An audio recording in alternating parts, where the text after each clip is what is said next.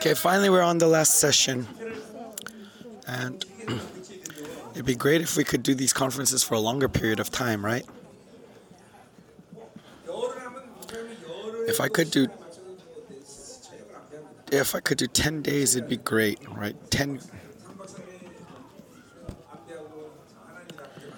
But God matches according to the time that's available to us. And during the holiday, we're going to have a conference. And if you get permission from your pastors, then you're more than welcome.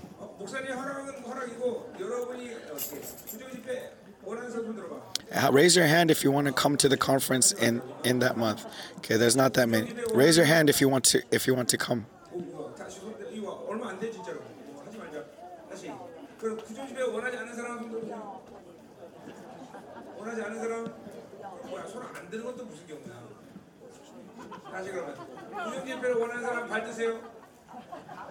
Raise your foot if you want the conference.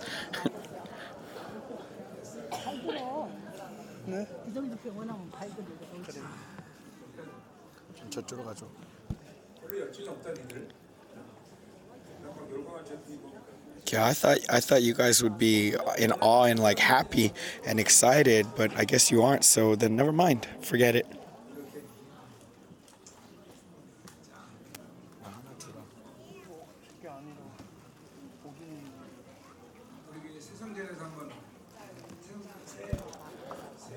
Okay, in the new building, we'd like to have a conference in that month during the holiday, the Thanksgiving. So from Friday, Saturday, Sunday, Monday, Tuesday.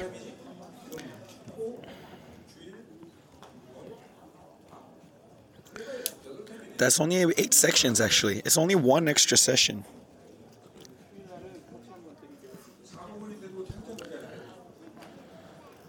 Even though it's 5 days, it's only one extra session.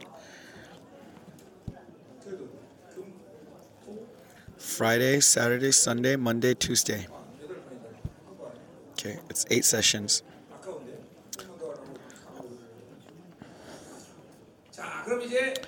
Okay, and so let's get ahead and begin. Okay, renew the glory. And so have you entered into the Exodus properly? Are you still lost at the Red Sea? Raise your hand if you're still in the Red Sea. Raise your hand if you have not yet arrived at Mount Sinai. Haven't yet to see the tabernacle. Have yet to remove the idols. Okay, we've all removed it today. Yes, amen. And so today, the sermons that I gave to you today are preached from the perspective of the practical sense of the entire true system of Zoe ministry. And so I'm sorry that I didn't prepare my sermons, but I hope that you were blessed. Because whether I prepare or not, God will do His will. So you don't care that I didn't prepare, right?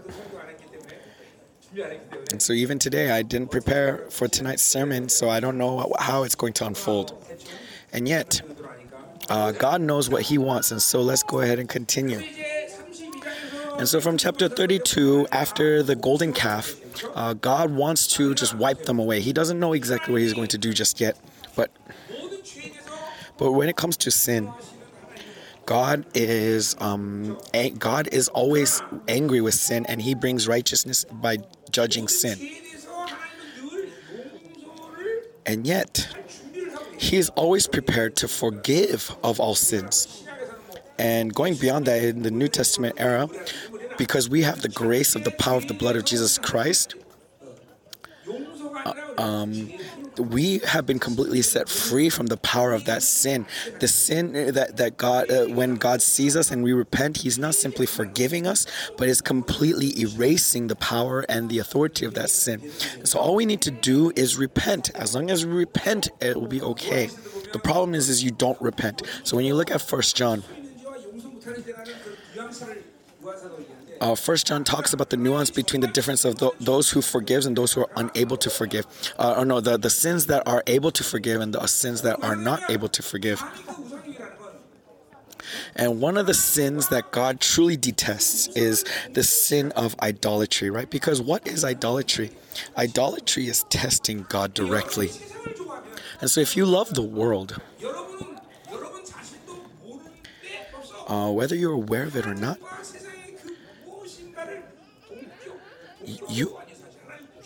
you are ignoring God and replacing him with something in the money or something in the world, whether it might be money or something else in the world or some person, loving that person more than God. And of course then what's awaiting your life is tragedy. If you put anything above God, that is something that God truly detests and will judge. And so from that perspective, that's why this Babylon and the world is so dangerous. And remember, as we saw throughout this week, what is Babylon? It's all about being self-centered. So if you live focused on yourself, then this self continually is strengthened, empowered by the things of the world, keeps receiving that strength. And so if you live for yourself, you're going to naturally just absorb the energy of the world. And so when you are self-centered, ultimately what that means is that you have nothing to do with God. And this is the danger of idolatry, and as I said this morning. And so, to Israel, God says to Moses that I'm going to wipe them all away. I'm going to annihilate them and let's begin anew, you and me. And then, so what does Moses do? He mediates for the nation. Because he knows that God doesn't want to wipe them out, and so he passes over that annihilation. But as we saw in chapter 32, at the end of chapter 32, what does the Lord do? He says that whoever has sinned against me, I will blot out of my book. And on that day, I will visit their sin upon them. And so when it comes to sin, God will bring this judgment, this visitation. And so regarding this aspect, regarding this judgment, Moses cannot pray. He cannot intercede.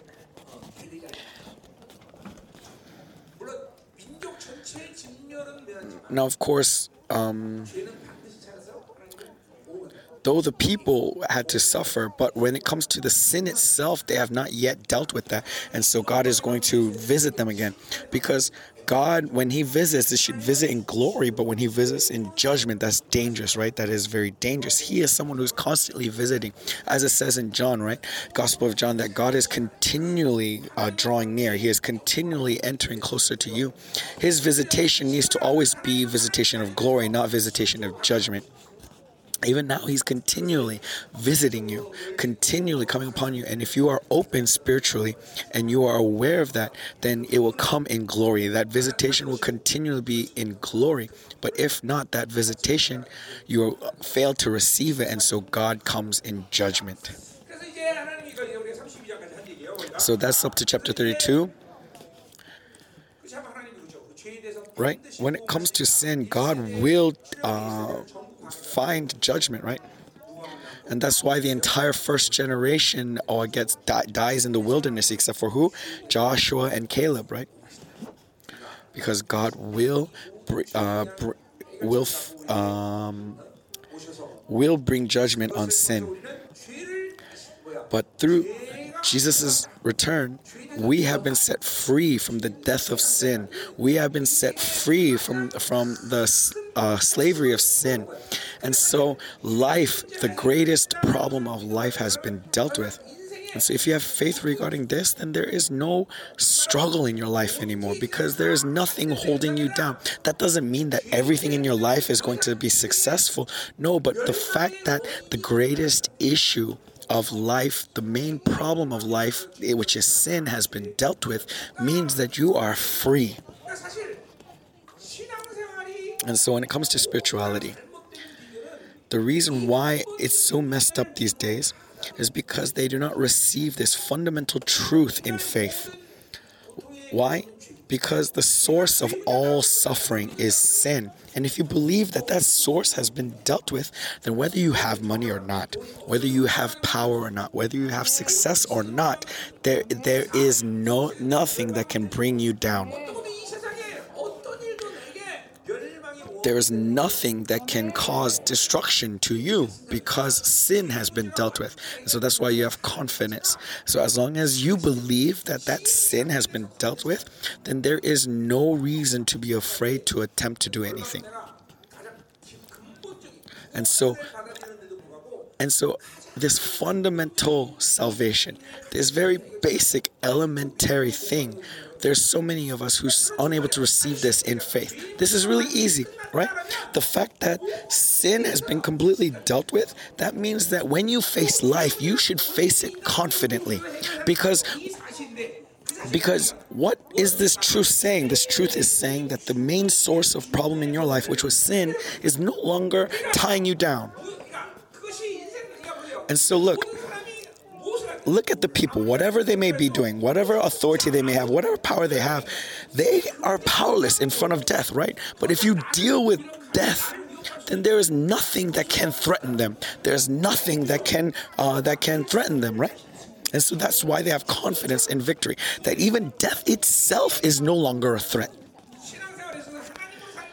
And so when you say that you're living by God, this element is always being a pillar in your life. And because this is the pillar of your life, you always have confidence that there is no reason to be powerless because this is the pillar that upholds my life. That no matter what happens before me, no matter what happens to me, that doesn't mean that you will not be sad. That doesn't mean that you will not find difficulty. But the fact that you have the keys to life, that there's nothing that can bring you down, which is what? That sin has been dealt with once for all by the blood of Jesus Christ. And so what does that mean? That means that you have this direct relationship with God now. And so what does that mean? That now all I have to do is pray to God. That's all that I need to do anything. As long as I pray to God, that's all. Wait for his answer. What does God say when he makes the covenant with Israel? He says that I am your God and you are my people. And so all they have to do is believe and pray to him. But instead of praying to him, what do? They complain. Instead of praying to him, what do? They do not believe. Doesn't this sound similar to you, right? All you have to do is pray, but you fall into despair. All you have to do is pray, but you complain and you grumble. Okay? Don't glare at God, but stare at God. Okay, there's so many strange people. I mean, look, if you didn't believe in Jesus, then I have nothing to say. But you all attend church, right? And so why despair? Why complain? Why grumble? And so look, even now, as I said throughout this entire week, look at all the great men of faith in this Bible. It's not their greatness that is being testified. Rather, as men who have met with God, this is natural life for anyone who has met with God. What does that mean? That means that to you, if you meet with this amazing God, then you have that same base, right? And because you have that same base, you can live like Moses. You can live like Paul. This is normal. It is ordinary. That's the confidence that we need to have because that is who our God is. And so the problem isn't that you are not great. The problem is you are unable to receive that same God. It's because you do not receive that same faith. If it was their greatness that made them who they are, then we could not call this grace. But all of it was given to them for free. And so, see, this is what Babylon has deceived you, how it has deluded you by causing this stronghold in your mindset that keeps you from seeing this fundamental truth that is grace, that God gives grace, right? Okay, it's very easy to receive grace, amen? It's very happy, right? This is your original state. It's not a special grace given to this conference. No, this is originally how you're supposed to live. How it's supposed to be easy and happy and full of joy when you receive grace. Amen? Okay, aren't you happy? Sarang, you're happy, right? Truly happy, right? That's what it is. Living with God is happiness. What else could cause you happiness, right? This is where happiness is. Okay, I don't need to ask Hayoungi because she's probably happy no matter what right now. Okay. Okay, Miryang sisters, aren't you happy?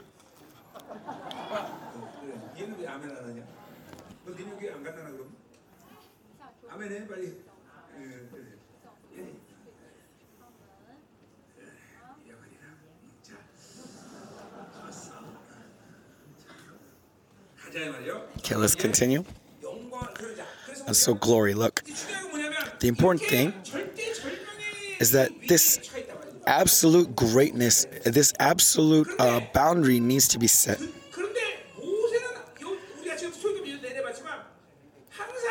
But Moses, look at this. Whenever a problem comes, he doesn't try to find people to help him. He doesn't try to find a solution. Rather, he spends alone time with God. And look, this is where the game is won. Right? Because Moses believes in God, that's why he looks to God. It's the same thing to you.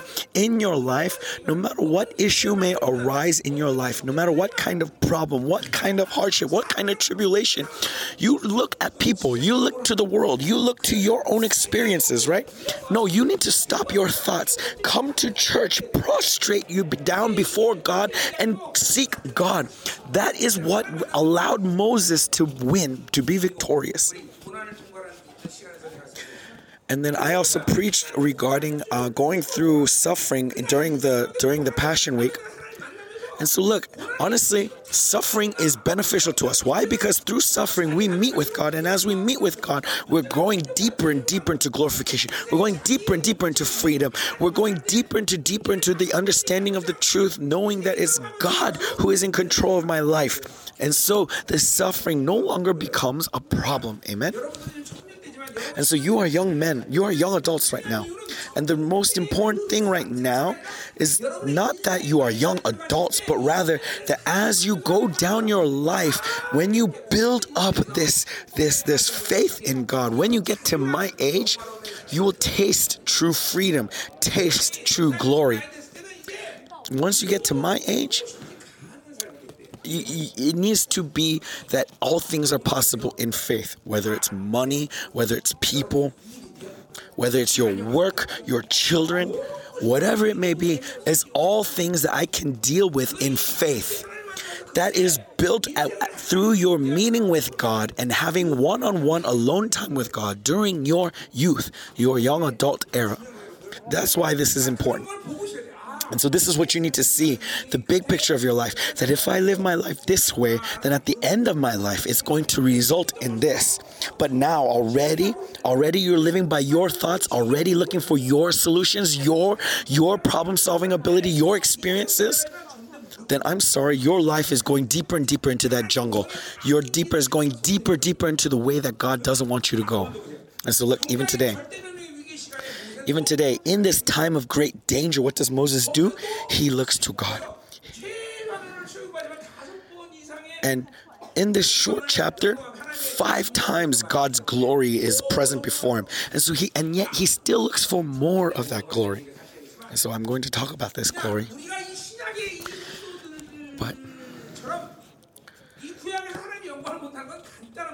But this glory that he is seeing in these Old Testament era times is not a simple matter. When you are seeking that glory, you are risking your life. Right? We saw this, right? How great was this glory? How terrifying was this presence that the people were so afraid? How afraid were Israel? That's something that you would experience and know once you truly feel true reverence towards God. And Moses is meeting with that terrifying God face to face 5 times. That means that he's going before God without a concern for his survival, right? And so in this time, of hardship arising, Moses isn't solving the problems on his own, but rather he is renewing that glory in his life by meeting with God. And so this is what you should never forget. Let's say a problem comes across your life. That time is a chance for God to give you something greater than that problem itself. Living in faith, what you need to understand is that you need to live by the strength that there's always this chance to flip the tables, to turn the tides. And so your thoughts needs to always be tuned to the turning of the tides in faith. That's the faith that you need to have. And in that faith, you need to have strength. Even though you're being oppressed and all this hardship comes, right? And even in that moment, you got to be able to think, just wait for the tides to turn. Just wait for the tides to turn. You may think that, oh, Pastor, that's your life. That's your personality. No, if you have faith, all men of faith will have this personality. All men of faith, when hardships come, they will have the strength to look to the turning of the tides and with inside of them. And this faith builds up inside of them. Amen? And so look at how great this is, that your life, that you will flow according to your thoughts if you live by your thoughts. But if you choose faith, then your life will go in the direction of that faith. Okay, I've been a Christian for a long time, right? And I've seen much before I was a Christian, right? And yet what's amazing is that God creates the church according to how I proclaimed. And so really, God leads according to what I've proclaimed. According to your faith, it shall be done to you. And so when you get to my age, in that glory, you will see God moving according to that. And this doesn't just happen out of the blue, but 30 years ago when I met with God, I've been continually choosing faith, and that faith has characterized me. And so right now for you, this is the life that you need to live. That no matter what situation, no matter what circumstances, instead of choosing despair, but rather receiving the strength in faith to turn the tides. And remember, this isn't a special power. If you have faith, this is given to you fundamentally. And so if this doesn't happen, what does that mean? Then that means you do not have faith. Really, this is not an extraordinary event. If you are in the Spirit of God and you live by God, then this is so ordinary. It's not extraordinary. You need to believe that. This is ordinary. The fact that you're unable to live this way is what's strange, because the Holy Spirit is inside of you, right? If the Holy Spirit's inside of you, then why can't you live that way? You say you have faith, then why can't you live this way? And so when you acknowledge that this is not natural, what does that open up? It opens up the door to repentance. If you don't acknowledge this, you will never repent. You will always compromise with this. You'll compromise thinking that this is normal. But when you acknowledge that this is not normal, right, this only applies to people who don't have faith, who don't have the Holy Spirit. Why do you fall into despair? Why do you worry? This is not natural. That's what you need to understand. And when you acknowledge that, that's when the doors to repentance opens and the turning of the tide happens. Who is our God? It's because you do not know who He is. That's why you're so influenced by the world. And that's why you're so lost in the ways of the world. If you truly understood who He is and that He transcends all things, like it says in Hosea 4, that Israel, my nation, is ruined for the lack of the knowledge of God. And so Israel, let's press on to know the Lord. Let us know the Lord. Let us press on to know the Lord. And so, brothers, in your youth, really just press on to know the Lord. Press on to know the Lord. That in your time, remember your Creator God. Remember your Creator God. He quoted Proverbs, but I didn't hear exactly the verse. But in your youth, remember the Lord your God. Amen? And so, this is really important. In the face of this great danger, in the face of this great crisis, what did Moses do? Moses submitted to God. And in the midst of that crisis, God's glory turned the tides. And so, even in the Old Testament era, this applies to Moses. How much more to New Testament saints in whom the Spirit of God dwells?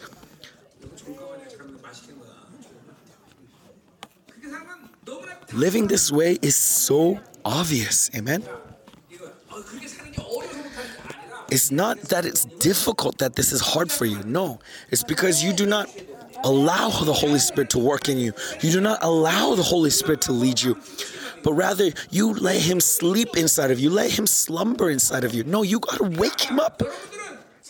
And so look, if you live by the faith that the Holy Spirit dwells inside of you, then it's like this. Okay,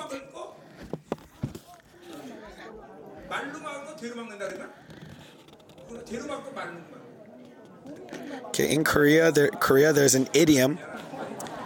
In Korean, there's an idiom. But see, if you were to solve things in faith, then it would happen easily. But because of your thoughts, you take detours and go wander and wander. And so though it's a small problem, you make it larger. Even though it's nothing. You blow it out of proportion. It would have been finished just dealing with it one day, but you make it 10 days, a month, constantly in your unbelief, letting it build up and making it larger and larger. Something that could have just ended in faith, you keep trying to solve it through your way, and so you just drag it out, making the problem longer and longer. And so like Proverbs says, right, a way seems right to a man, but that way leads to death. Look at how clear the Bible is, right? Men are not supposed to live by their thoughts. They cannot see even 5 minutes into the future, 5 seconds into the future. You know nothing. And so it's all about faith, and let faith work out your life. Faith solves death. Faith solves sin. Faith solves everything. You can solve everything in faith. What's the condition? As long as you are righteous. The righteous shall what? Live by faith. Right? The Bible doesn't, if the Bible were to say the righteous shall live by money, then all you have to do is give your life to earn money. But that's not what the Bible says. The Bible says you live by righteousness. If it says that the faith are to live by their knowledge, then you can, all you have to do is strive to get knowledge. But that's not what the Bible says. And so don't live your life living based on facts that are not in the Bible. Stop living unbiblically. And so Moses is this man who has the faith, the power of the faith to turn the tides. So let's see this glory. Let's see this faith with that glory. Amen. 저는 당연하죠. 힘들어요. 피곤해요. 통역 그만하고 싶어요. Verse 1. The Lord said to Moses, "Depart, go up from here." So look, God is upset. Okay? Right. Oh, and the people whom you have brought up. When did Moses bring them up? No, God brought them up, not Moses, right? And so God is upset. He is kind of like a little baby upset. And so serve him well in faith that he doesn't. So depart, go up from here, you and the people whom you have brought up out of the land of Egypt to the land of which I swore to Abraham, Isaac, and Jacob, saying to your offspring, I will give it. I will send an angel before you. And so remember, earlier, God said to Moses that he would annihilate his people, and Moses interceded on the behalf, right? And he says, since I promised you this land, go to that land. I'll give it to you. So he's just saying, go, get on with it and get out of, and for good riddance, right? Verse 2. I will send an angel before you, and I will drive out the Canaanites, the Amorites, the Hivites, the Perizzites, and the Jevites, and the Jebusites.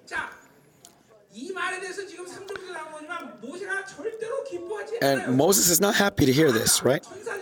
An angel, right? An angel of the Lord through the angel of the Lord will lead you. It may sound like a good thing, right? But it's not. It's not important for an angel to lead me. No, what's important is that God is saying that he's not going, right? As you see in verse 3.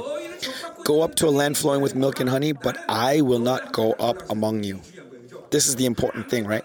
Because God is saying he will not go. He's upset. Because I'm upset, I'm not going to go with you. And let's be honest here.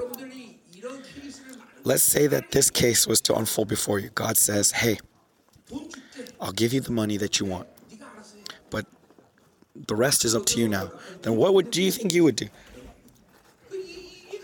Right? You'd probably be happy, right? Because, hey, at least I got the money that I wanted.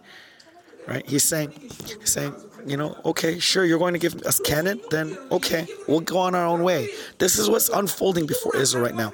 So if you do not live by faith, if you do not live by God in your life, many times this is what you're going to choose. If you live by your thoughts, this is actually the choice you're going to make. And so only Moses, when you live by faith, can he respond to this request by God, request that God offers, where he says, if you do not go, I will not go. This only belongs to the people who live by faith. If you do not live by faith, when God says he'll give you money, okay, sure, I'll take it and I'll go on my way. Okay, I'll go on my way. That's what's going to happen. If you do not live by faith, this is going to happen. Okay, for example, there are many examples, but anyways, look, if you don't seek his face but seek his hands, if you're always looking to his hands, then they will fall by this trial at all times. We need to always seek his face, seek his grace, seek him for himself, for his own sake, not put purpose on what he gives. Because if you put your purpose on what he gives, then you will always fall to this. That if God says that you go and I'll give what you want, but I will not go with you, you will fall to that. For example, I'm seeking $1 billion right now, right? Let's say God says, okay, I'll give you that $1 billion. Do it. Make your temple. Do whatever you want. And so if my purpose is just to build the building, then I don't need glory. All I would have to do is, and I would receive that money, right? And so if that goal is the purpose, then you won't even hear what God is saying, right? You won't even hear. You won't be able to hear, and you won't care. And so, what is faith? Faith is not that faith that he will give, but faith in who he is. Amen? And so if you do not have faith in who he is, this is something that you will always fall to. And so to people like this, even though in their life, what's going to happen is they're going to fall, and wonder, because they won't even realize why they're falling, why they're wandering. They thought that they were blessed because God is going to give them, but that was actually the curse. Because without God, no matter what it may be, it is always a poison. It is always a toxic. That's what we need to be careful. We are not seeking what he gives, but seeking him. He needs to be our goal. We see that even in Daniel 3, right? Right, God is almighty and he is mighty to save. He can save me. He can save me, deliver me from your hand, King.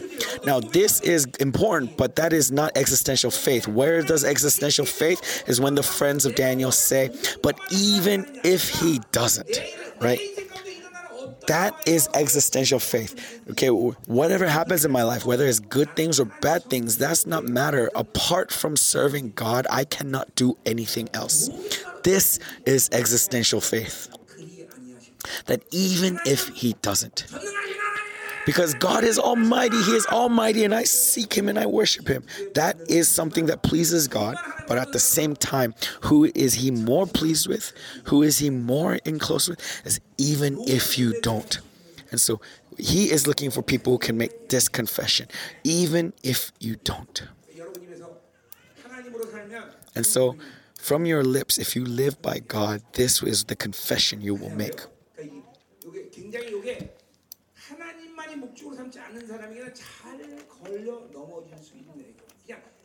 And so, logically, you may think that, oh, they're receiving the promise is good. And then you think like, oh, but of course I would not fall to this because obviously you want to go with God. But honestly, if you don't live by faith, in that case, that may not happen. So that's why I always say to the pastors, your goal, your purpose is not your pastoral ministry. Your purpose is not your pastoral ministry.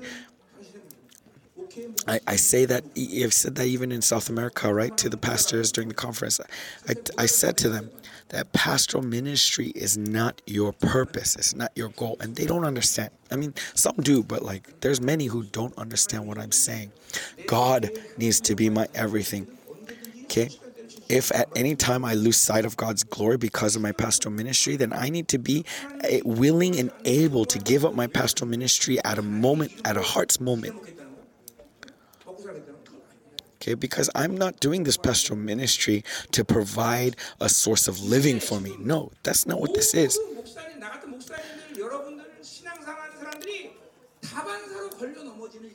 And this is this is the stumbling block before many pastors, many theology students, many seminary students. This is the stumbling block.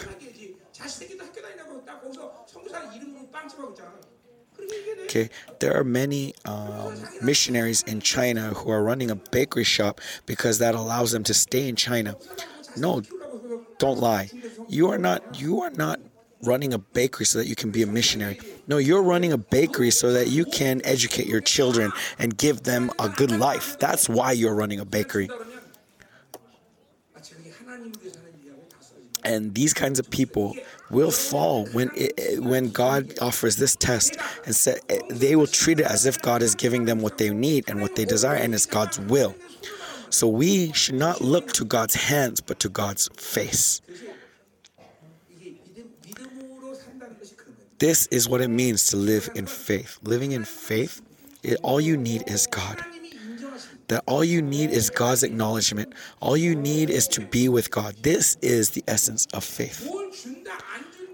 Whether He gives or doesn't give, that's not going to shake you.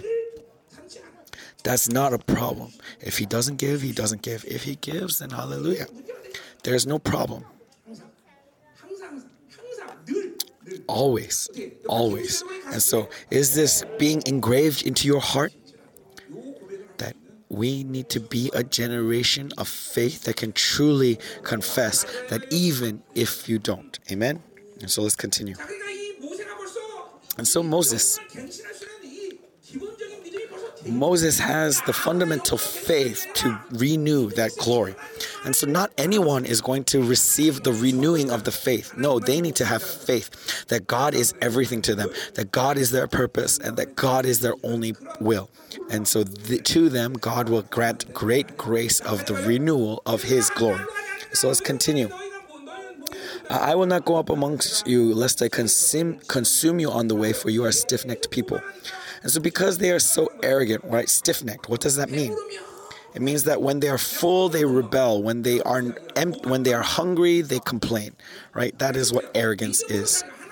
And so if you live by faith, saying you know God and you go to church, and yet you don't live in faith, then this is description of you, that when you are full, you rebel. When you are hungry, you grumble.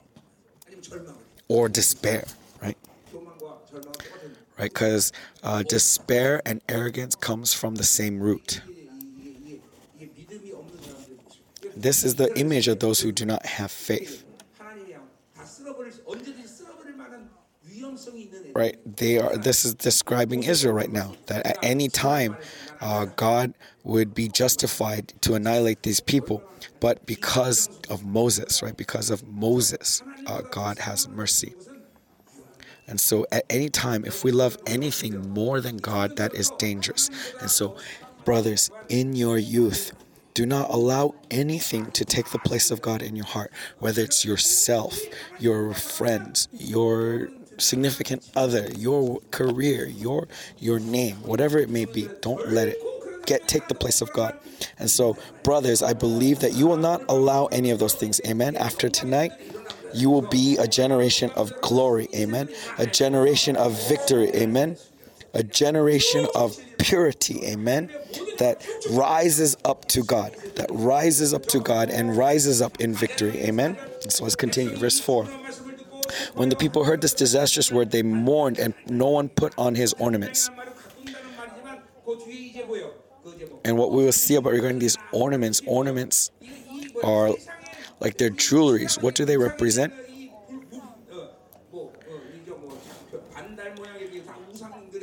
Right, look at the earrings and the ornamentations. They were all like crescents and stars, right? They're all symbols of idolatry. And so in our day and age, right, the things of the world, right, the image of the... And then so, for the Lord said to Moses, say to the people, you are stiff-necked people. If for a single moment I should go among you, I will consume you. So look, serving God, right, in our relationship with God, imagine this, if at any time that he could consume us, there's nothing greater tragedy than this, right? And yet there are many people who have this kind of relationship with God that is so uncertain, is so uneasy, never know when they might be annihilated.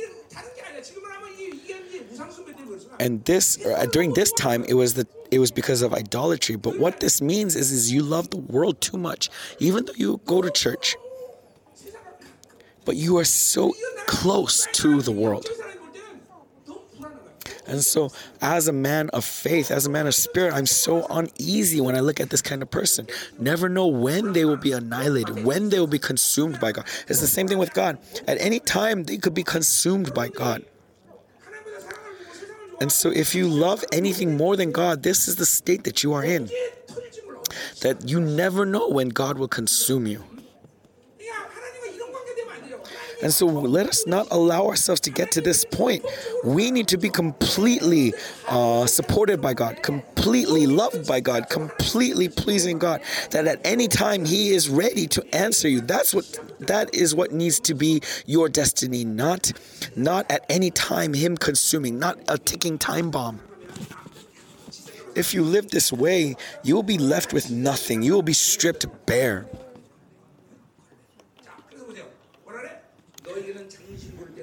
And so remove, no one put on his ornaments.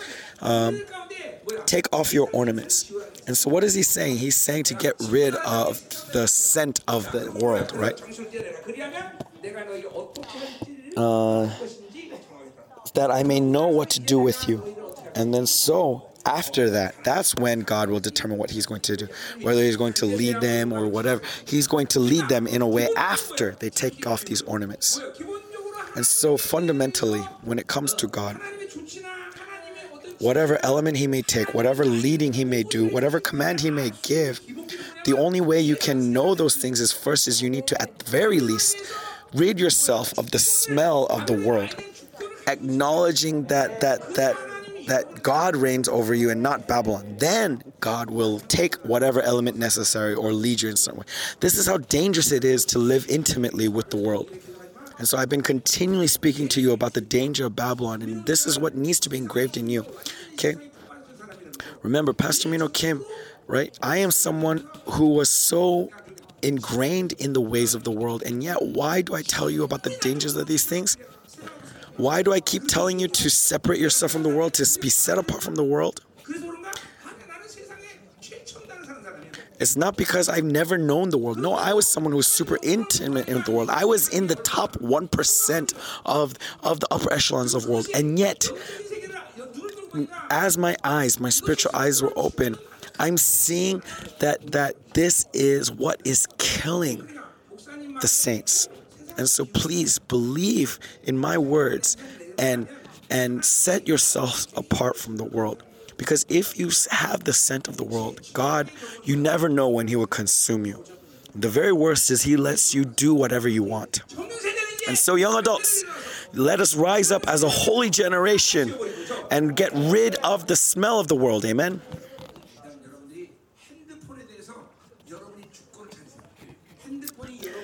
Primarily, find your mastery over the cell phones. Do not acknowledge the cell phones over you. If you don't want to do it, don't do it. Don't allow the cell phones to take control of your life. Don't keep it close to you, always gluing your eyes to the screen. Then your spirit will die. And so when it comes to cell phone, proclaim your mastery, that you need to obey me. Verse 6, therefore the people of Israel stripped themselves of their ornaments from Mount Horeb onward. And so this amazing thing is happening, and so of course they are obedient, right? And then now from verse 7 to 11, now Moses used to take the tent and pitch it outside the camp, far off from the camp, and he called it the tent of meeting. And so originally it should be in the middle of the camp, right? But because God's wrath is burning, Moses knew the heart of God and pitched it outside, far from the camp. Why? Because he's afraid that that wrath would interrupt his fellowship with God.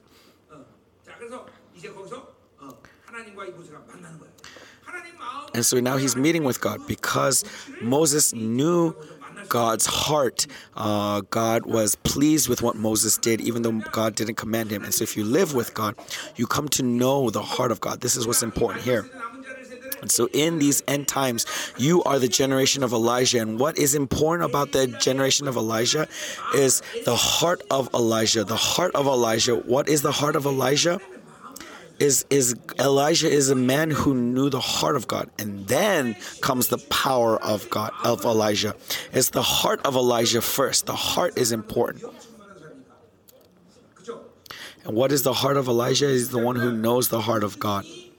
If you look at Revelations, the time of the two witnesses, one of the two witnesses is Elijah, and look at the amazing power of Elijah, that these two witnesses, that when they utter a curse, that curse will not fall to the floor.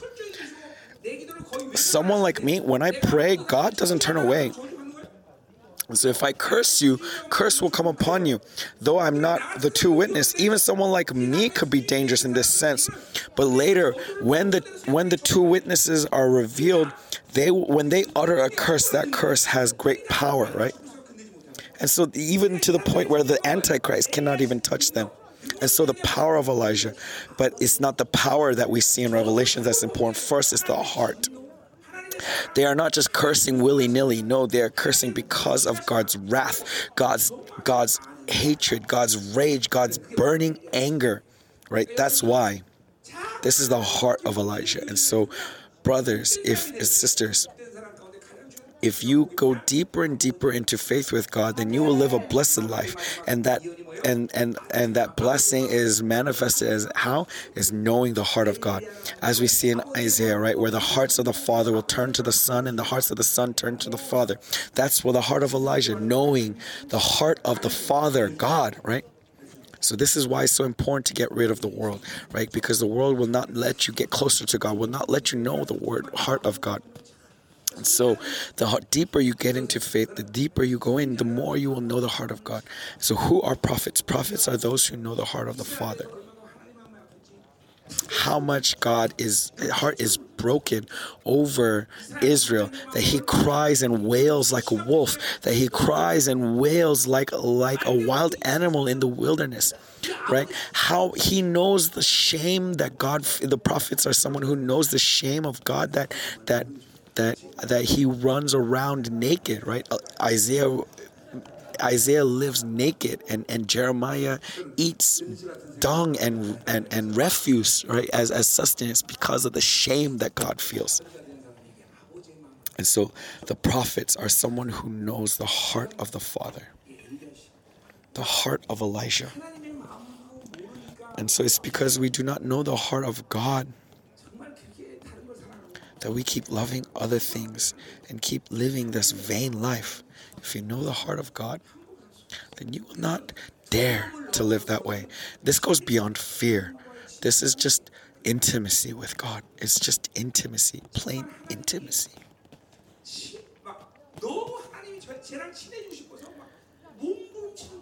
It's this state where God just wants more and more intimacy.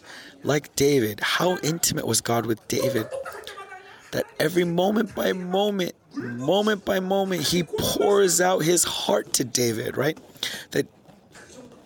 That's how much we want to grow, amen?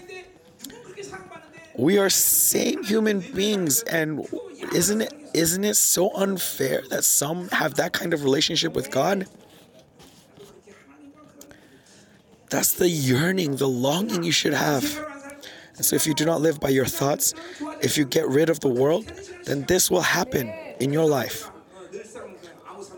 And that's why I always say, like in Amos 3:7, that God never moves without revealing his secrets first to his servants, the prophets. That he never works without first revealing his secrets to his servants, the prophets. And that's the relationship we want, where we are in the inner bed chamber of God. And so, young adults, in your generation, if you start to open one by one into this relationship, then honestly, this pastor will have nothing more to word. This pastor will have nothing more to want, right? I would say, Lord, look at this glorious being that I've raised, that I've helped raise.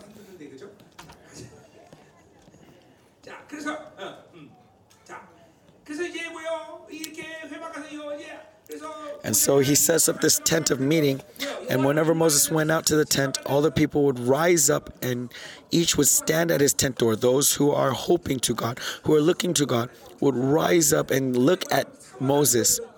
But those who don't, right, what would they do? They'd sleep in. So already we see that those who are looking to God will rise up early, and each would stand at his tent door and wait until Moses had gone into the tent, waiting for him to go in, and they are filled with reverence and awe, waiting for Moses, right?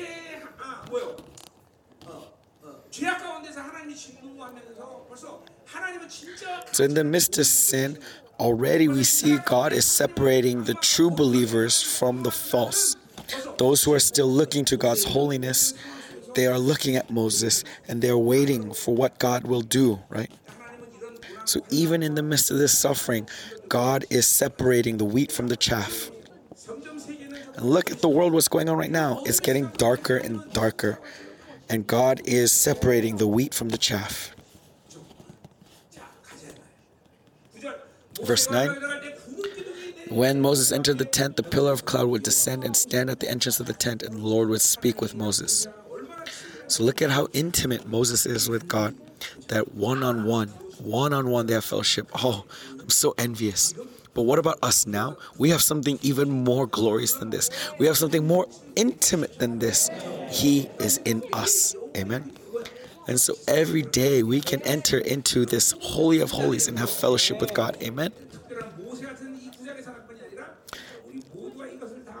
So we all have this privilege. Verse 10. And when all the people saw the pillar of cloud standing at the entrance of the tent, all the people would rise up and worship, each at his tent door. So look, all the people, even from the greatest to the smallest, they would all rise up and wait and worship. And what is this painting a picture of? That as they took off the ornament, as God said that, take off your ornaments and I will decide what to do with you. And so these people who are longing for God, people who are longing for God through this, as they hear that and obey, what is God doing in their hearts? Is the heart ready to receive God? And it's these people who will be able to turn God's wrath. Amen. Verse 11. Thus the Lord used to speak to Moses face to face, as a man speaks to his friend. And so, what is the standard of greatness? What is the standard of respect? Is the one who stands face to face with God, who speaks to God face to face. How close are you? That as a man speaks to his friend, which means no secrets. But for us, we are no longer just friendship level, but we are the relationship of a bride, right? No matter how close you are to a friend, it cannot come close to what it is with a bride, right? So we are as intimate with God as brides. And when Moses turned again into the camp, his assistant Joshua, the son of Nun, a young man, would not depart from the tent. And so this is the reason why Joshua succeeded Moses. Because he served Moses. He saw the basis of Moses' leadership. And so, of course, Moses is going to impart his leadership and let him succeed him. So look, leadership is important. It's looking at the leader and following that leader. the one who follows the leader is the one who will receive the inheritance. If you mock your leaders and look down on your leaders, rebel against your leaders, you will not receive that leadership. And Joshua would not depart from the tent. And so what does that show? It shows him his love for the worship for God. And so he passes. And then finally, verse 12, Moses said to the Lord, see, you say to me, bring up this people. You have not let me know. And so this is Moses praying to God, right? And so what does God say? He says, see, you say to these people, bring up this people, but you have not let me know whom you will send with me yet. Now, therefore, if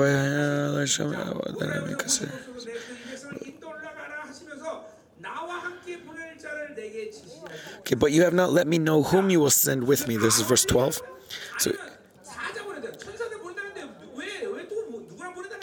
And so God, what is he asking for? This is answering to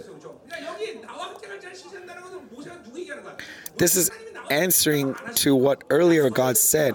What is Moses saying to God? He's not saying to God, who else are you going to send with me? No, what he's saying is that God, you tell me to send the people, but you are not saying that you will go with me. And so this is important here. Okay, many times that there are things apart from God that will satisfy you, and these things cause you to be satisfied without God, and this is dangerous.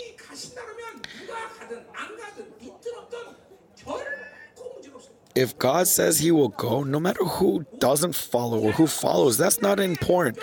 What's important is that God is going, right? And this needs to be the basis of your life, embedded deep in your soul. And so examine yourselves.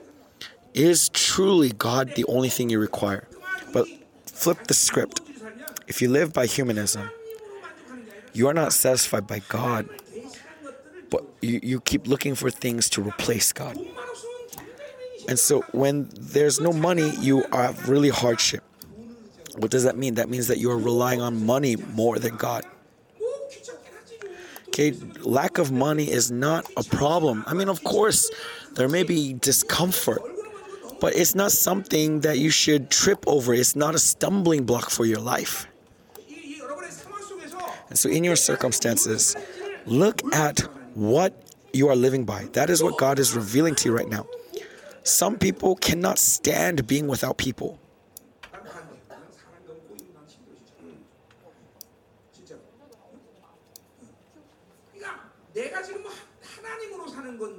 So am I living by God or what? Examine yourselves. And this is the characteristic of Moses. But he's showing you what it means to live by God. Moses praying to God. He's saying, God, you said you would come with me. And why are you now replacing yourself with angel, with people? No, I don't want that. That's not what matters. That if you do not go, I will not go. Even if you don't give me Canaan, if you're going, I will go with you. We'll see that later. And so in your faith life, what's happening in your spirit is that your spirit becomes reliant upon God, where God is everything. And if God is not everything, if there are other things attached, other conditions, that is what's going to cause hardship and difficulty and suffering. So, but to the person who prostrates himself to God, and God is everything. This is the goal of spirituality. Amen? And so here we see something famous, what he says.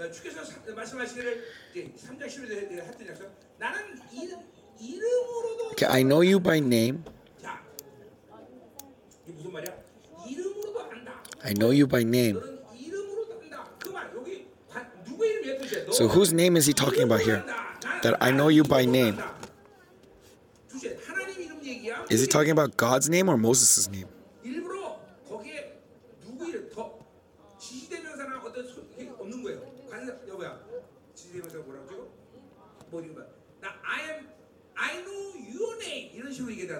I know you by name.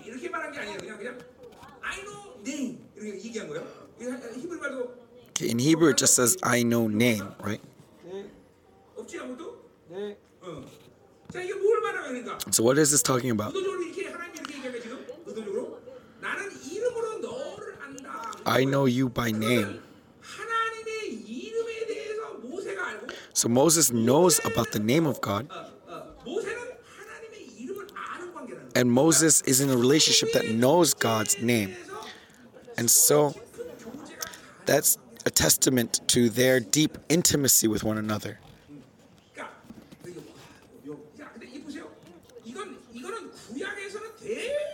And in the Old Testament, this is something amazing, right? Now, in the New Testament, it doesn't stop here, but I am in you and you in me. I abide in you, you abide in me. And we have this, we are united to the dynamic of Trinity, right? And so the spiritual level of the New Testament saint transcends all of these things. That we go beyond just knowing each other's names, but we are in union, right? That just as the Lord Jesus said that as I am united to the Father, be united to me, and we are united to God, right? So we have this great glory, and yet you are not availing that glory to the point that you cannot pray, then that means you are so worthless then, right? You are nothing if you can't do that, even though it's all open to you. Why? It's unbelief. That's one thing. Unbelief, and because you have unbelief, you live by your thoughts, and because you live by your thoughts, you soak up the world. And so you are forsaking this amazing privilege given to you. We are beings who have this amazing privilege, right? That what is the promise that we have?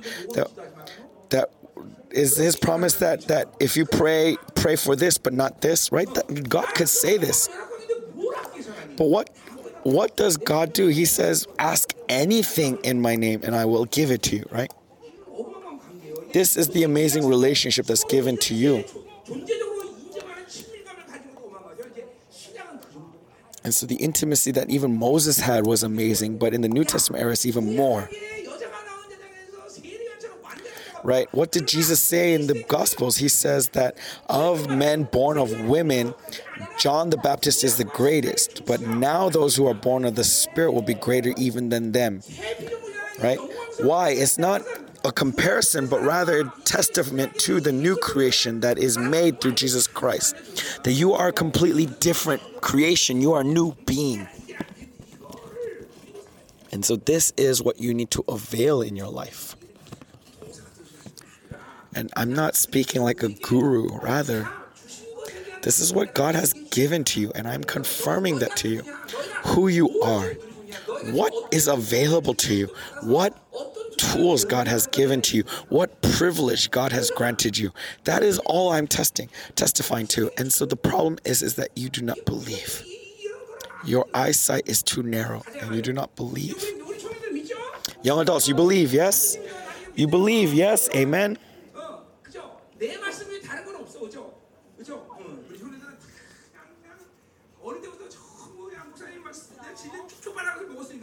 Amen.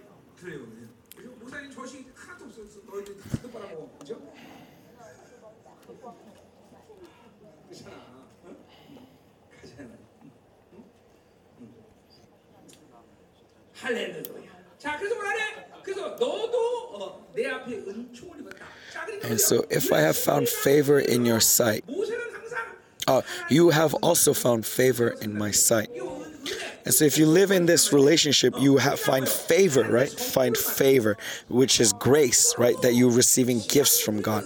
So New Testament, right? It's no longer just favor, but grace, because we have every ounce of God's glory, even to the point that we have the name of his son, right?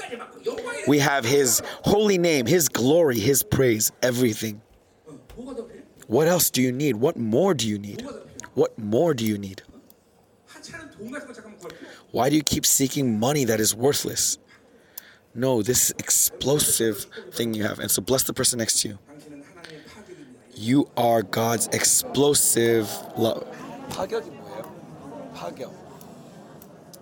제가 자꾸 파격 사랑할 때는 explosive love 하는데 근데 당신이 파격이라고 하면 어떻게?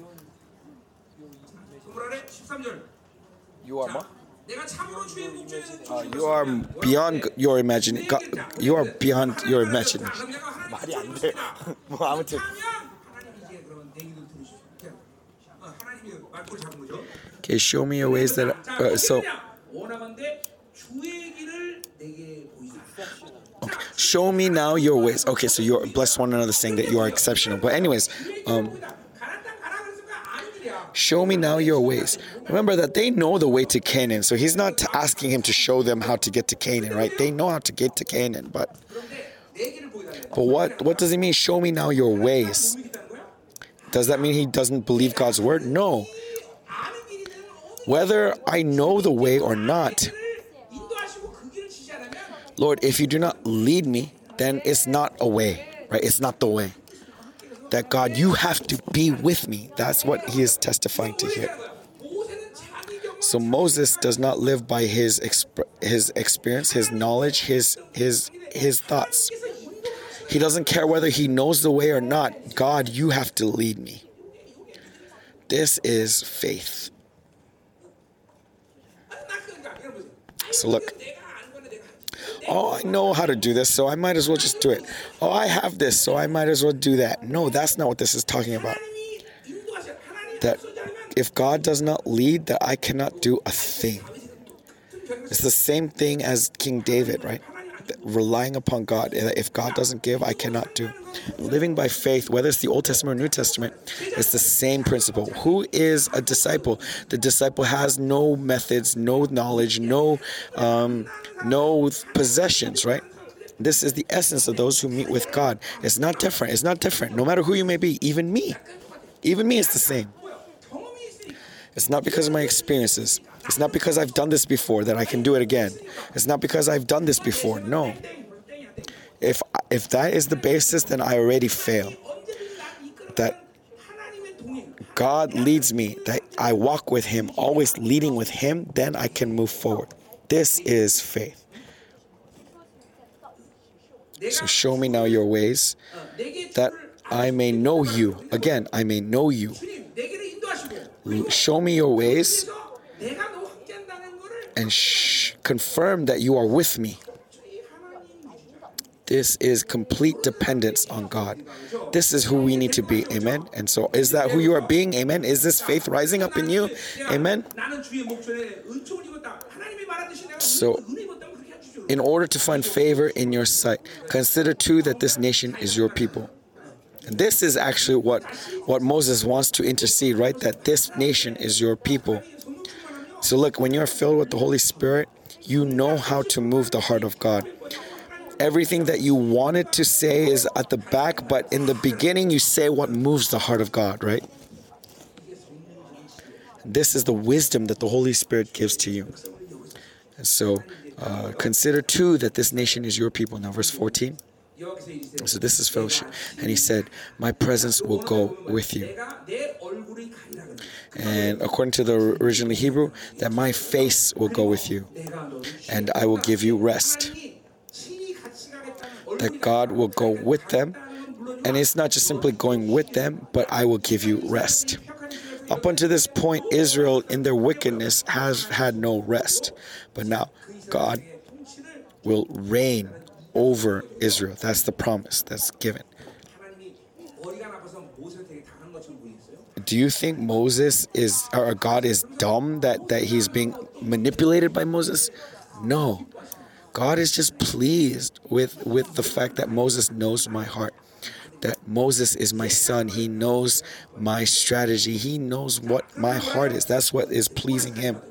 And then in verse 15, we see a bonus to verse 16. So verse 15. And he said to him, if your presence will not go with me, do not bring us up from here. So God says that my presence will go with you, but it's not unbelief that's being here, but rather, no matter the situations. Because Moses believes in God, but he doesn't trust Israel. And that's why he's asking God that no matter the circumstances, be with us. So look, even he receives guarantee that no matter the circumstances, promise that your presence will go with us. So even though Moses has faith in God, he doesn't trust Israel. And so he gets a bonus. Verse 16. For how shall it be known that I have found favor in your sight, I and your people? Is it not in your going with us, so that we are distinct, I and your people, from every other people on the face of the earth?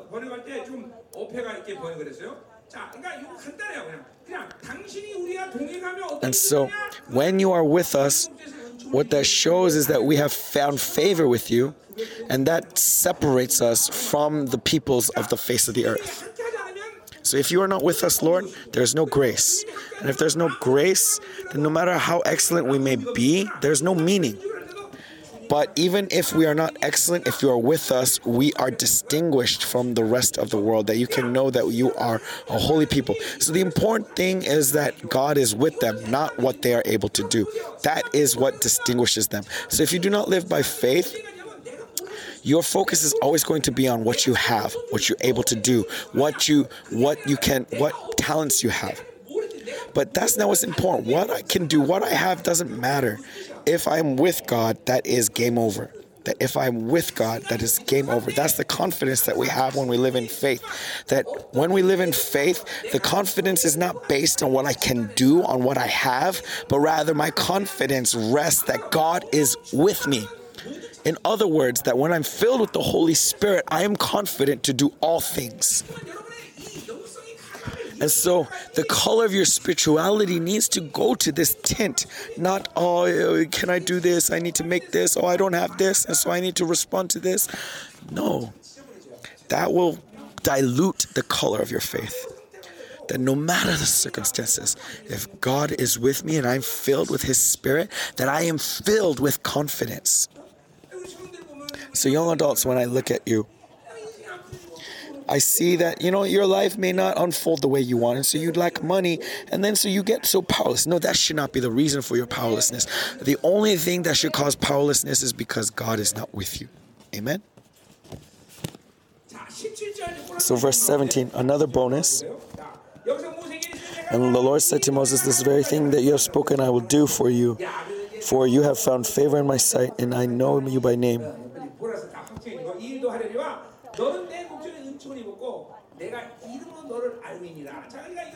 And so he's confirming this promise once again. And so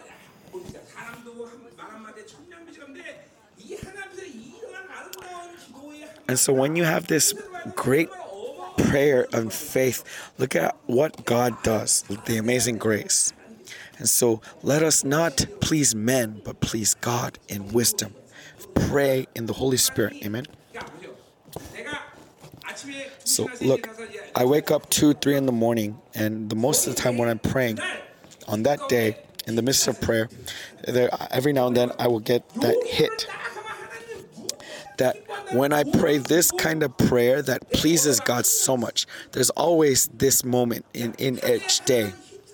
There's always, and so you need to have this kind of hit every day, right? And so that's what Moses is doing. He's moving the heart of God in prayer. Because God is a personality, that when you lift up this prayer that moves the heart of God, it pleases Him so much. And every day it may be different. For example, let's say the circumstances is covered in darkness. And and you're praying that, Lord, I need this, I need that, I need you to help me and save me in this way. You should be praying like that because of how hard it is. But the Holy Spirit comes inside of me, and I pray that, Lord, you are in control, right? And God is pleased in that kind of situation.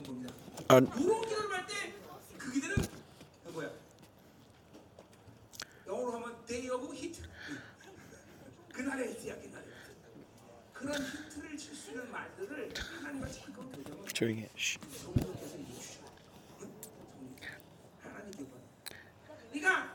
And so it's like this.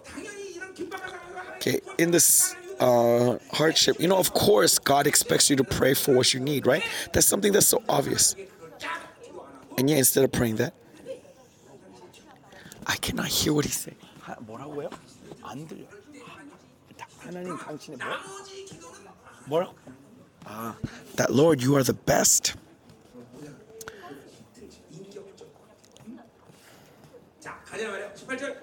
Okay, so verse 18. And then finally,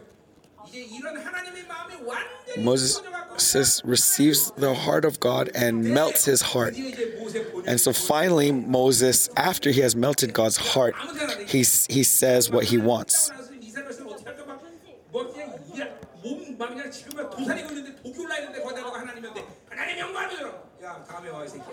So if God is filled with anger and wrath and you say, please show me your glory, then God would be like, what are you talking about? But you gotta wait when you melt his heart. And then when you melt his heart and you say, please, you take out the killing blow, right? And so this is what it means that God is a personality. That there is this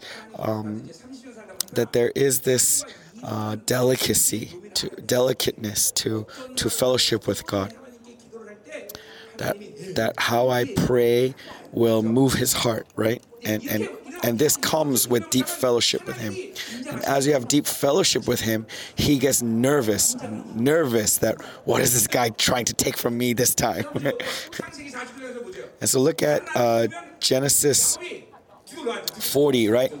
Right, when the other sons come to see Jacob, he turns away. But who comes that he gets up? Joseph. Why? Because he is the son that pleases him. It's the same thing with God, right? If you meet with God as in a personal way, so how is he meeting with you? Oh, I'm tired, I'm weary, go away. Or is he going to get up off of his bed to look to you?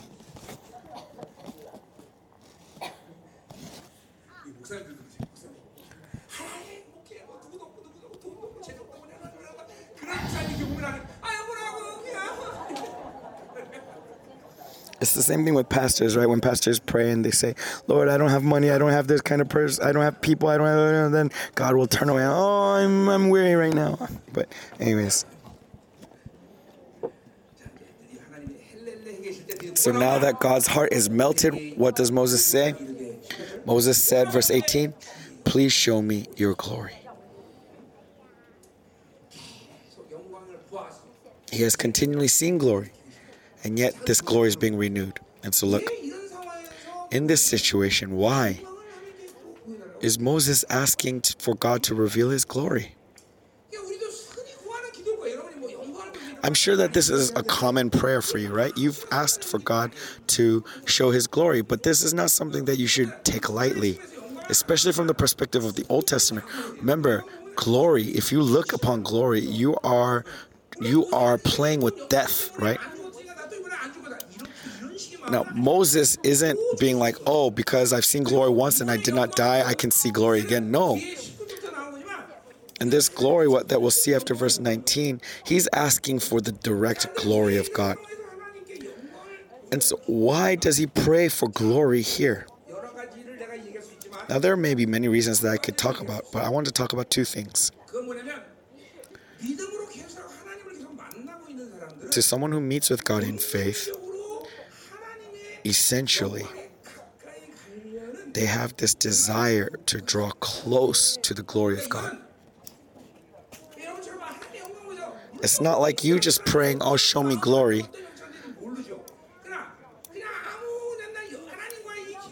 It's not just looking for glory, even though you're not being led and having this depth of intimacy. Now, of course, there may be grace in that situation. But look, Moses is someone who's been continually renewing that glory.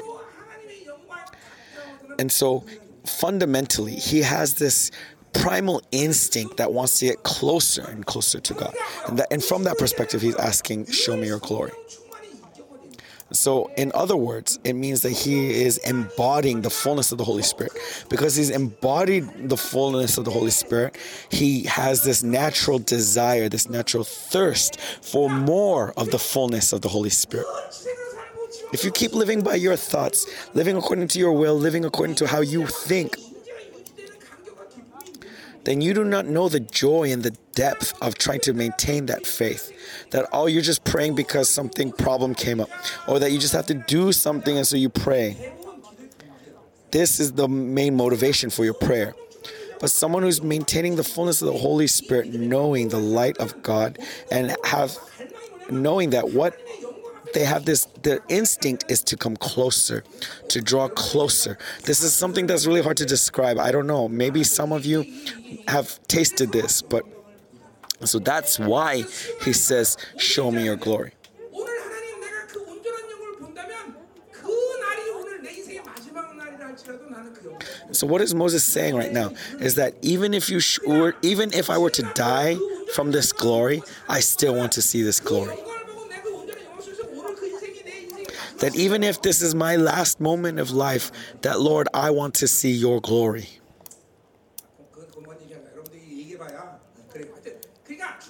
So the important thing here is that we need to keep being filled with the Holy Spirit and being someone who can continually draw near before God. And so then you don't really need to pray for anything else, to be honest. Just Lord, show me your glory. And what's the other thing in this situation? Up until this point, though Moses has continually seen new glory, he sees the limitation of his influence, his limitation of his leadership every time that glory is shown. And the reason why he can pray this is because he does not live by his strength. Now, those who live by their strength, of course, they see their limitations as well. But more people who do not live by their strength, they see their limitations more because they see that they have this limitation and that what God is giving goes beyond that. So look, whether you're a pastor or not, it doesn't matter. If you're a leader in those circumstances, there will come a time where that limitation you will meet that wall of limitation. So you need to, what is that for? It's to yearn for God, to thirst for God, to thirst for holiness, to thirst for power, to thirst for God, to thirst for those things. But if you keep doing by your strength, your will, then you will never know this thirst. You cannot know this thirst. You won't even want it. But if you are constantly looking from God and let God lead you and live by the power of God, then this renewal of glory is the most important facet of your life. This is obvious, right? That, look, even with 500 church members, I feel the limitations of my strength, even in this glory, and so I need that glory every day. How much more Moses as he's leading these millions of people? Because he needs to lead this nation through the power of God, he wants the renewal of that glory. So young adults, please do not forget today's promise. As leaders, though you may not have officially begun your ministry of leadership, but when you become that leader, it's not your thoughts, your methods, but by God, then you will need this renewal of glory. And you need to continually renew that glory. And so, Pastor, even as I've been ministering for past 32 years, I've been continually renewing this glory, continually renewing this glory. Without this renewal, I could not live in this day and age preaching this word. So I seek God, right?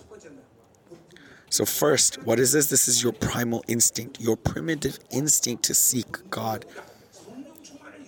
So if you maintain the fullness of the Holy Spirit, then this becomes your instinct. And when you know this instinct, then that means that this person is on his way.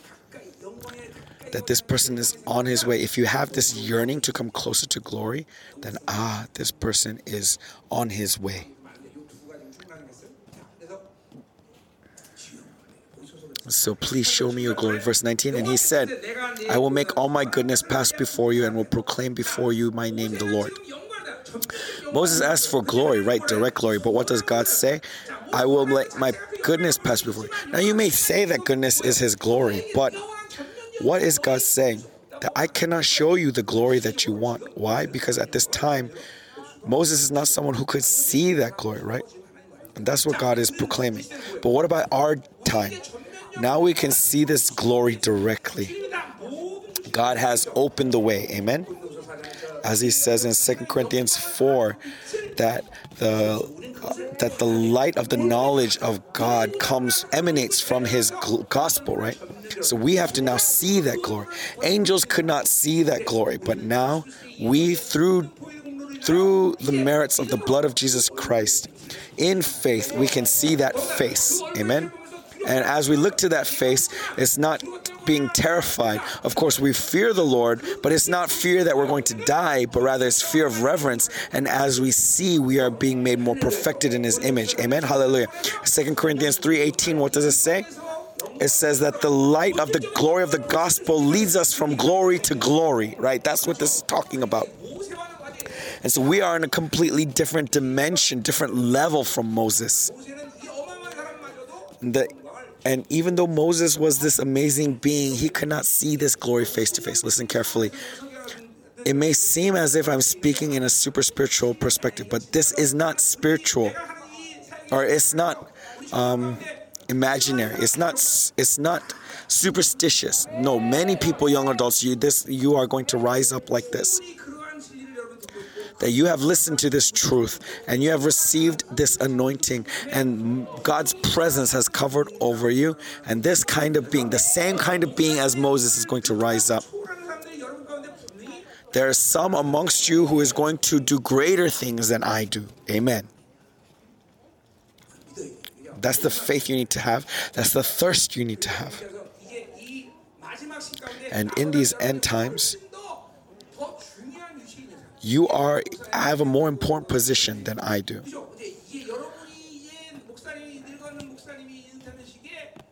So as I face my time of retirement, you are going to now take that mantle. And so you are in a place of more importance. And so it is a higher percentage for you to be the main actors in these end times. Amen? And so really, what is more worth living for? Do you want money? Is money more worth it? No. Being the servant of glorious God, what is more precious than that? And if these kinds of people would rise up, there's nothing more I would want from Zoe Ministry. So let's continue. So I will pass my goodness by you. I will make all my goodness pass before you. So as we said earlier, seeing the back of God's head, right? You cannot see his face, but so he said, and will show mercy on whom, and will proclaim before you my name, the Lord. And so, in the name of the Lord, his life is being sealed, right? So when a king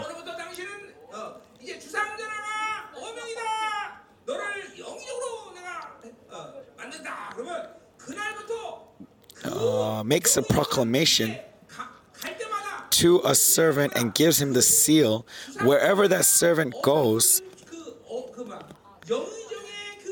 as long as he has that seal,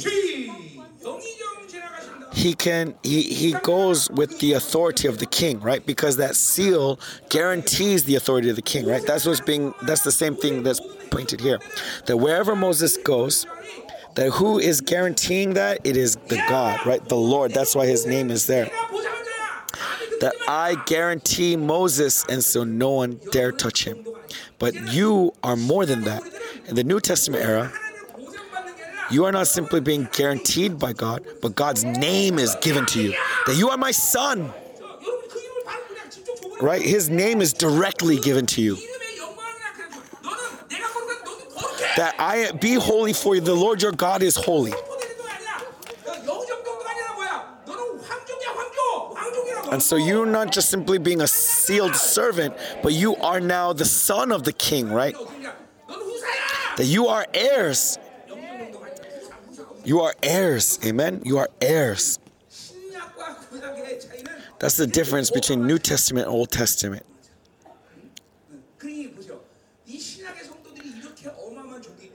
And so because of this great dignity, the saints of the Old Testament, as they look upon you and seeing you being glorified, they cheer you on because of who you are.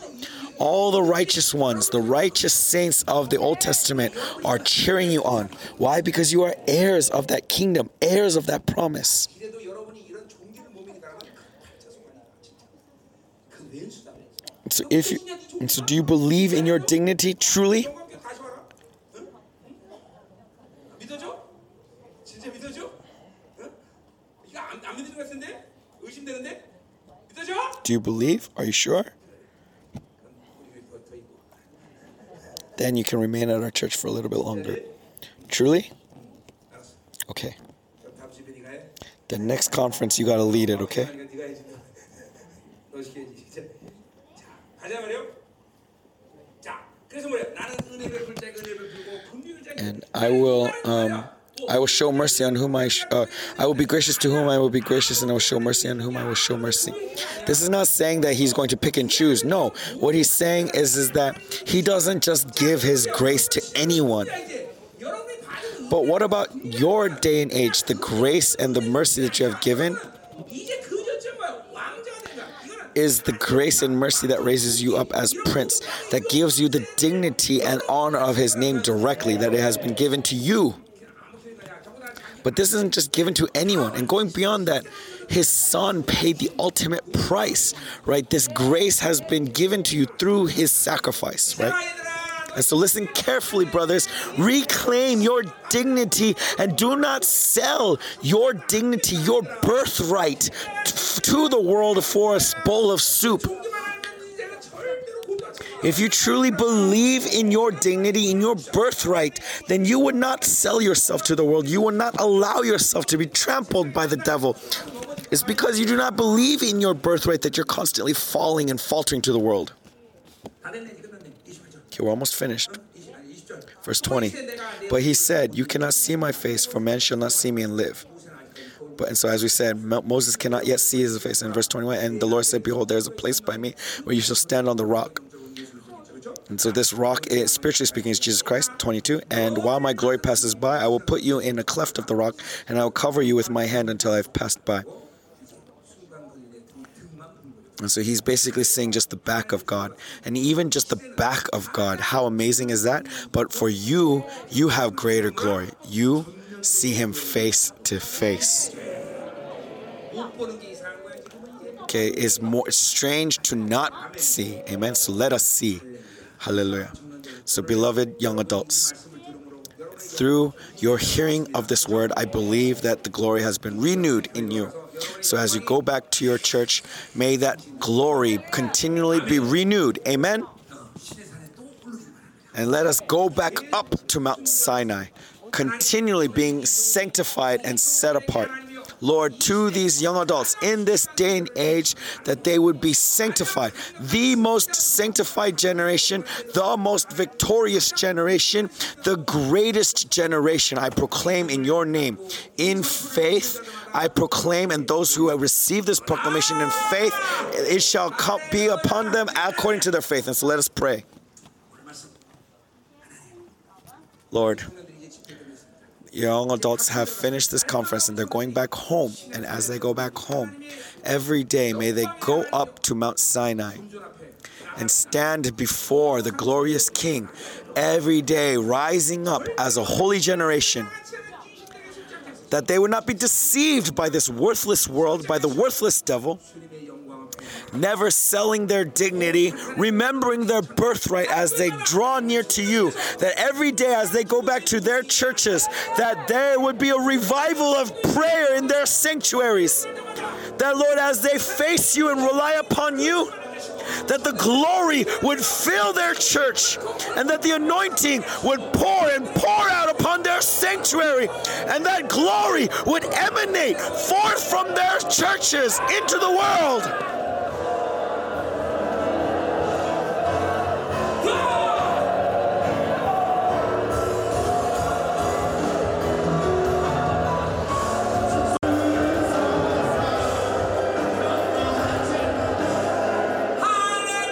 Hallelujah. Now, beloved young adults, every day let them rise up to Mount Sinai to renew the glory and lead them, Lord. and that they would receive a glory that could not compare, that goes beyond all comparison of what the glory of Moses does, that they would see you face to face, that they would annihilate the devil, and that they will rise up in your glory, rise up, that they would not trade this glory for anything, that they will receive this glory. Lord, every day that there would be amazing works of your glory being renewed in their lives. Rise up, young adults. Rise up and annihilate the devil.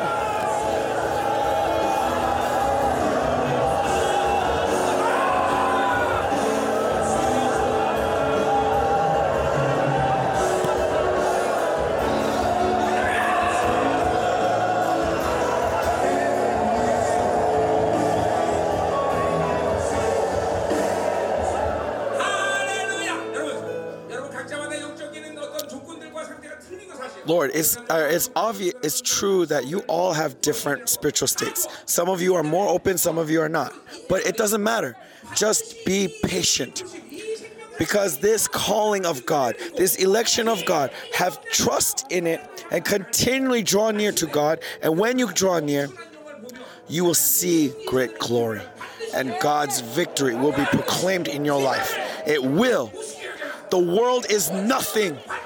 And trample the devil. Do not forget your dignity. Proclaim your victory. Proclaim glory. Every day, renew that glory and rise up every day. Lord, we lift this generation up to you. And at this time, with this glory, pour it out upon this young adult generation.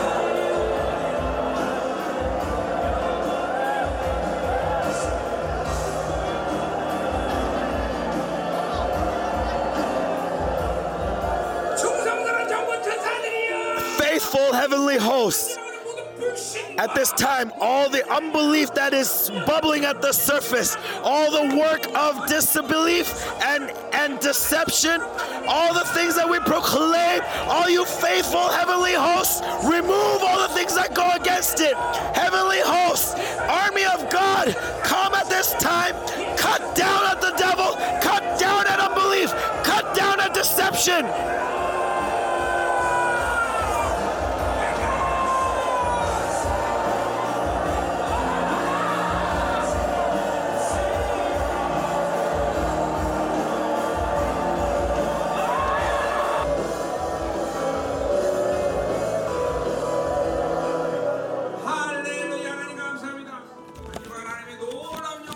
Lord, we thank you and we praise your name for covering over us through this week with your amazing glory. And I lift up this offering, may it please to you.